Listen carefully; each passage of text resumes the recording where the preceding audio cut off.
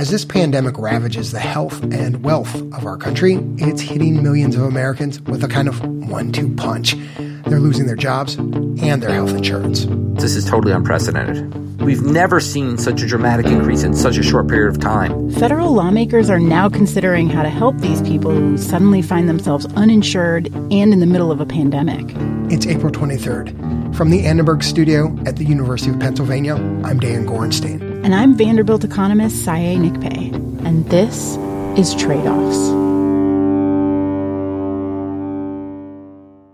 The coronavirus putting millions out of work. As unemployment numbers in the United States are hitting unprecedented highs. 22 million Americans now say... One of those millions to get socked by that 1-2 combo is Myra Jimenez, a 35-year-old server in San Francisco.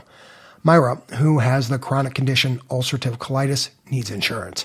Just one of her meds is $18,000 a year.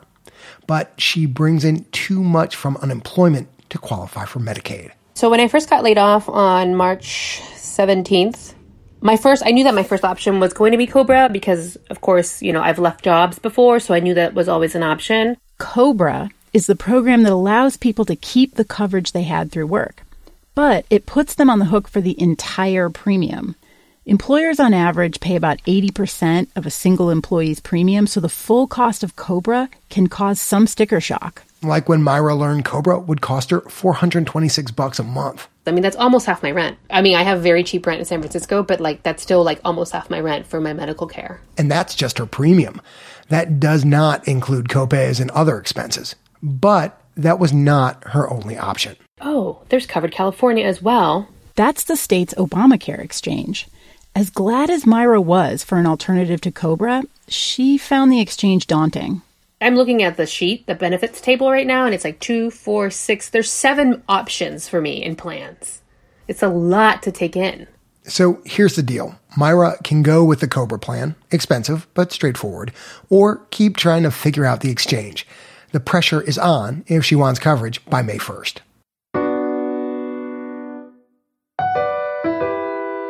Some in Congress want to help the millions like Myra who were employed with insurance just a few weeks ago and now have neither. Without help, many of these people may go uninsured, leaving them vulnerable in the midst of a recession and a pandemic. So last week, the House Democrats decided to do something. Healthcare. Virginia Congressman Bobby Scott has introduced a bill that would have the federal government pay 100% of COBRA costs during under what's called the Worker Health Coverage Protection Act. That's a mouthful. Yeah. The Fed pays the employee's entire COBRA premium, 100%. And people get to keep their same doctors, same deductible, all of it. Chris Holt of the center-right think tank American Action Forum says that's a big deal. Particularly if we're thinking about families that are filing for unemployment, it may not be an ideal time for them to be going through health insurance plans on the exchange, trying to see if their kid's pediatrician is in a different network with a different insurer. I don't know how I would do that amid all of these other sort of stressors. So keep what you had at no cost? Sounds pretty good. Whoa, slow your roll, Dan. COBRA is expensive, and for many employees, it won't be there. That's MIT economist John Gruber. He points to 3 downsides of the feds picking up the tab for COBRA. If you're in a firm below 20 employees, you're not covered. There are 10 states, including Michigan and Alabama, that have not expanded COBRA, leaving people who work for small businesses out of luck. COBRA also doesn't help you if your company goes out of business. If the company where you worked unfortunately goes belly up, your COBRA coverage does too. Finally, under COBRA, federal dollars just don't go as far. Unpublished Urban Institute estimates show an employer plan is, on average, about 25% more than a gold plan on the Obamacare exchanges. We need to be all hands on deck and spending whatever we can to help people. But that doesn't mean we shouldn't be thinking about efficient ways to do it. So those are the known drawbacks of a COBRA option. And there's one more looming. Given all the competing needs for cash, there's a pretty good chance the Dems' proposed 100% subsidy would get whittled down in negotiations. Luckily for Bill's sponsors, there's actually some data that Congress can use as a guide if that happens. Back in the last recession, The U.S. economy continues to spiral downward. 2.6 million jobs were cut from the economy. Chairman Ben Bernanke won't say the R word. Tucked deep into the bowels of the massive 2009 stimulus package. The stimulus package could total $775 billion and was a COBRA subsidy. Just like today, lawmakers wanted to help people who were struggling, so they agreed to pick up 65% of COBRA costs for people who lost their coverage. We found the 65% subsidy increased COBRA take up by 5 percentage points. A significant increase, but very much lower than you would expect. Jill Burke is a senior researcher at Mathematica. The Department of Labor asked Jill's team to study just how helpful that subsidy was. One of her most pressing questions, why didn't more people take advantage of the opportunity? I think there are at least two stories. One is that knowledge of the subsidy was very low. It makes sense. Imagine opening a letter from your former employer with a bunch of legalese and health insurance jargon.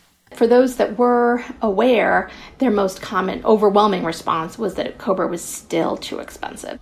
Back then, the average annual premium for a single worker, even with the subsidy, would have been about $400 a month. When you're actually facing those choices, choosing between rent and food and other bills, that COBRA bill looks quite high. One final nugget from Jill's work, people who said yes to the benefit were 4 times more likely to have a college degree and a higher income than those who passed on it.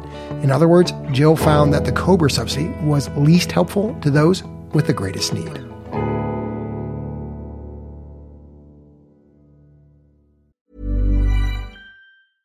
Ready to pop the question? The jewelers at BlueNile.com have got sparkle down to a science with beautiful lab-grown diamonds worthy of your most brilliant moments. Their lab-grown diamonds are independently graded and guaranteed identical to natural diamonds, and they're ready to ship to your door. Go to BlueNile.com and use promo code LISTEN to get $50 off your purchase of $500 or more. That's code LISTEN at BlueNile.com for $50 off. BlueNile.com, code LISTEN. Millions of Americans have lost their health insurance as they've been laid off in the last few weeks. Congress is considering subsidizing COBRA to help those workers keep their coverage, just as they did in the Great Recession. But there's another option that lawmakers have that they didn't back in 2009, the ACA. So this is the perfect moment for these exchanges. Before the Affordable Care Act, we saw 10 million Americans lose their employer-sponsored insurance, and they had nowhere to go. And the idea was to create a robust mechanism for people to get health insurance if they couldn't get from their employer. John Gruber, several other economists, and some Democrats are kicking around alternatives to the COBRA plan. Here are 2 ideas they're proposing. The federal government increases subsidies for ACA plans, picking up a bigger share of premium and out-of-pocket costs, and extend that help to people above and below the current income cutoffs. Okay, Dan, a couple big upsides here. One, the ACA subsidies are tied to what you earn, so people who need more help can get it. And you don't waste dollars on people who are doing okay.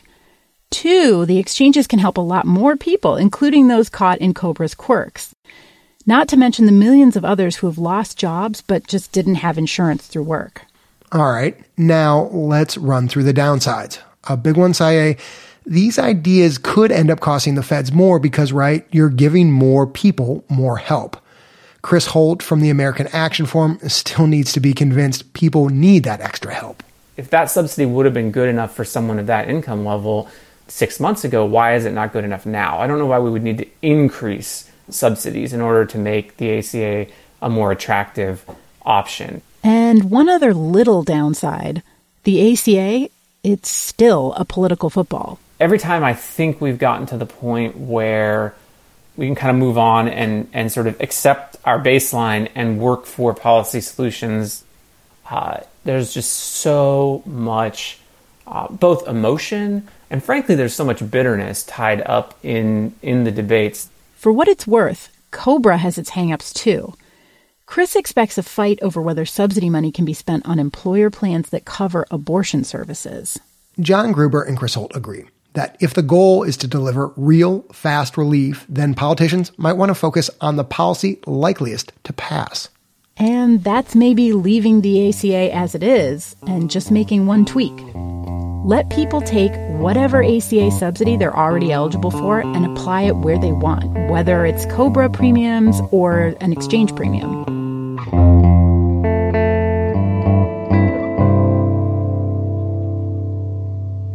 While Congress ponders, Myra had to move. I paid $79.17. She bought a mid-level plan on the ACA, where she's eligible for generous existing subsidies. It's better than what I had from my work, and it should cover all my basic needs. It definitely took a minute for her to figure out how to shop for health insurance. But Myra managed, and she even got to keep her doctors. Luck that not everyone will find on the exchange.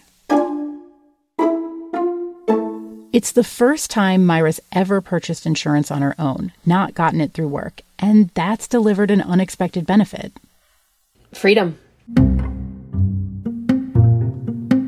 It feels so freeing to take charge of my healthcare and to know that no one can take this away from me.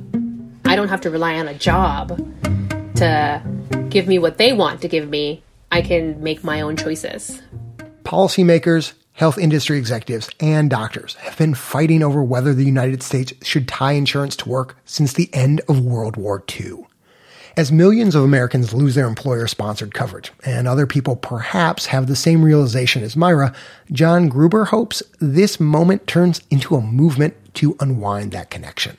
It shouldn't be when you lose your job, which is super traumatic, you suddenly say, oh my God, I've also lost my health insurance. That shouldn't be the way our labor market works. It shouldn't be that you're afraid to leave your job because you're afraid to lose your health insurance. We should instead divorce insurance from the employment relationship. That is a hard thing to do politically, but now's the moment to recognize that we have a better alternative out there. Chris Holt is far more skeptical. It didn't happen after the Great Recession, he argues, so why now? My gut is that no, this doesn't end up being that moment. As desirable as it would be, I think, in the long run to divorce insurance from employer benefits, there will just be too much incentive for employers to continue offering it. As states begin reopening businesses, some laid-off workers will get back their jobs and their insurance. But many will remain unemployed and uninsured. A decade ago, faced with the same challenge, Congress chose to subsidize COBRA. It proved to be a narrow and expensive solution with limited impact. Lawmakers now have the ACA at their disposal, a tool that seems better fit for this moment. But Democrats have, so far, set it aside, opting instead for a COBRA bill. And that may have more to do with politics than policy. I'm Saya Nick Pei. And I'm Dan Gorenstein. This is Trade-Offs.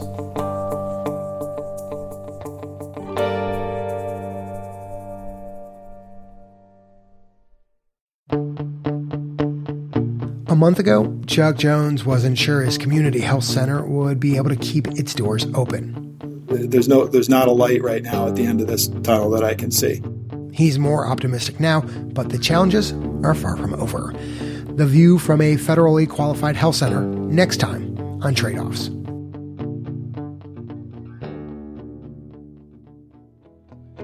The Trade-Offs team is producers Ryan Levy and Vicky Stern, sound designer Andrew Perella, and editor Leslie Walker. The Trade-Offs theme song was composed by Ty Sitterman, with additional music this episode from CC Mixter, Christopher Bill, and Blue Dot Sessions. Additional thanks to Linda Blumberg, Kate Bundorf, Sabrina Corlett, Christine Groh, Maria Polyakova, Alina Salganikov, John Sawyer, Tara Straw, and the Trade-Offs Advisory Board. If you enjoyed today's episode, leave us a rating on Apple Podcast or whichever app you use. You can keep in touch with us between episodes by following us on Twitter @TradeOffsPod. Trade-Offs is supported in part by the California Healthcare Foundation, Arnold Ventures, and the Robert Wood Johnson Foundation. Additional support from the Leonard Davis Institute of Health Economics and the Center for Public Health Initiatives at the University of Pennsylvania. The views expressed in this episode are those of the individuals and not those of Trade-Off staff, advisors, or funders.